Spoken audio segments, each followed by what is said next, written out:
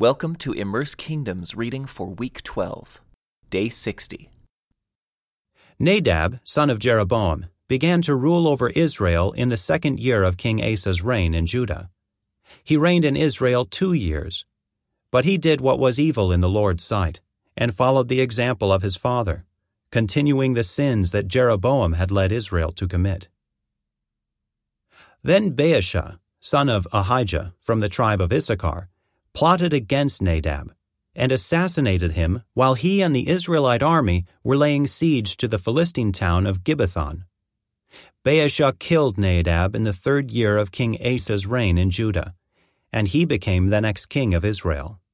He immediately slaughtered all the descendants of King Jeroboam, so that not one of the royal family was left, just as the Lord had promised concerning Jeroboam by the prophet Ahijah from Shiloh.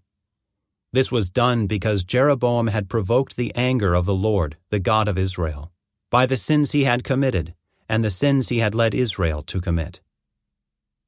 The rest of the events in Nadab's reign and everything he did are recorded in the book of the history of the kings of Israel. There was constant war between King Asa of Judah and King Baasha of Israel. Baasha, son of Ahijah, began to rule over all Israel in the 3rd year of King Asa's reign in Judah. Baasha reigned in Tirzah 24 years. But he did what was evil in the Lord's sight, and followed the example of Jeroboam, continuing the sins that Jeroboam had led Israel to commit.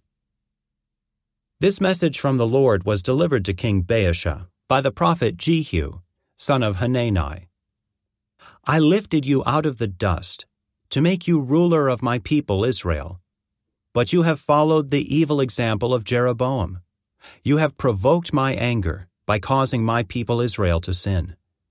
So now I will destroy you and your family, just as I destroyed the descendants of Jeroboam, son of Nebat. The members of Baasha's family who die in the city will be eaten by dogs, and those who die in the field will be eaten by vultures.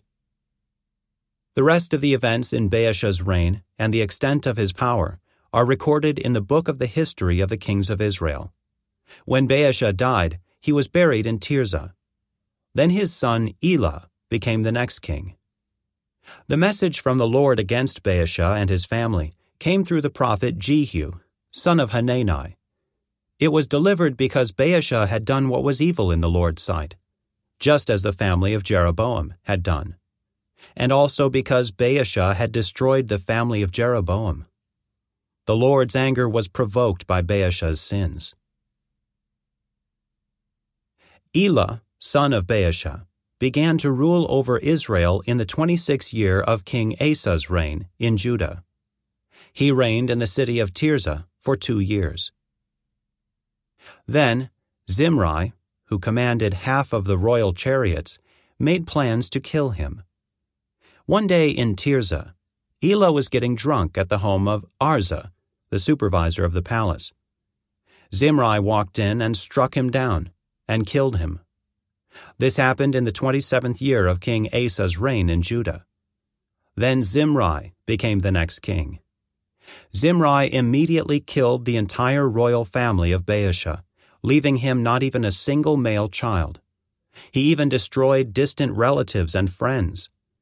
So Zimri destroyed the dynasty of Baasha, as the Lord had promised through the prophet Jehu.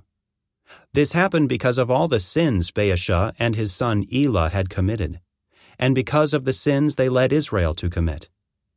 They provoked the anger of the Lord, the God of Israel, with their worthless idols. The rest of the events in Elah's reign and everything he did are recorded in the book of the history of the kings of Israel.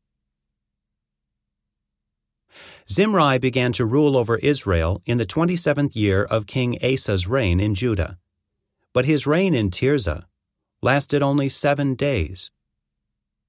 The army of Israel was then attacking the Philistine town of Gibbethon.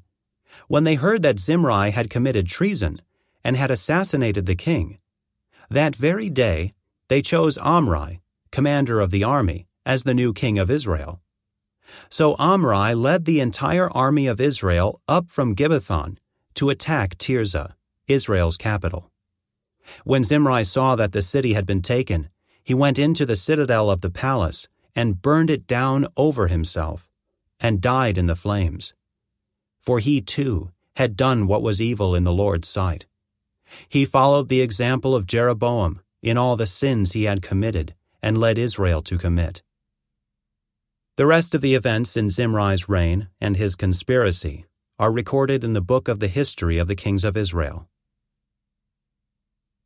But now the people of Israel were split into two factions. Half the people tried to make Tibni, son of Ginath, their king, while the other half supported Omri. But Omri's supporters defeated the supporters of Tibni. So Tibni was killed, and Omri became the next king. Omri began to rule over Israel in the 31st year of King Asa's reign in Judah.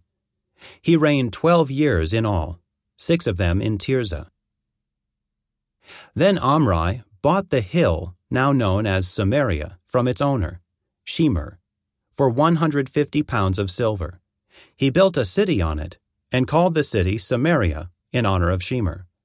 But Omri did what was evil in the Lord's sight, even more than any of the kings before him.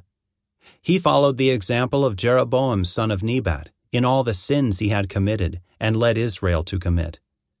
The people provoked the anger of the Lord, the God of Israel, with their worthless idols. The rest of the events in Omri's reign, the extent of his power, and everything he did, are recorded in the book of the history of the kings of Israel. When Omri died, he was buried in Samaria. Then his son Ahab became the next king. This concludes today's Immerse reading experience. Thank you for joining us.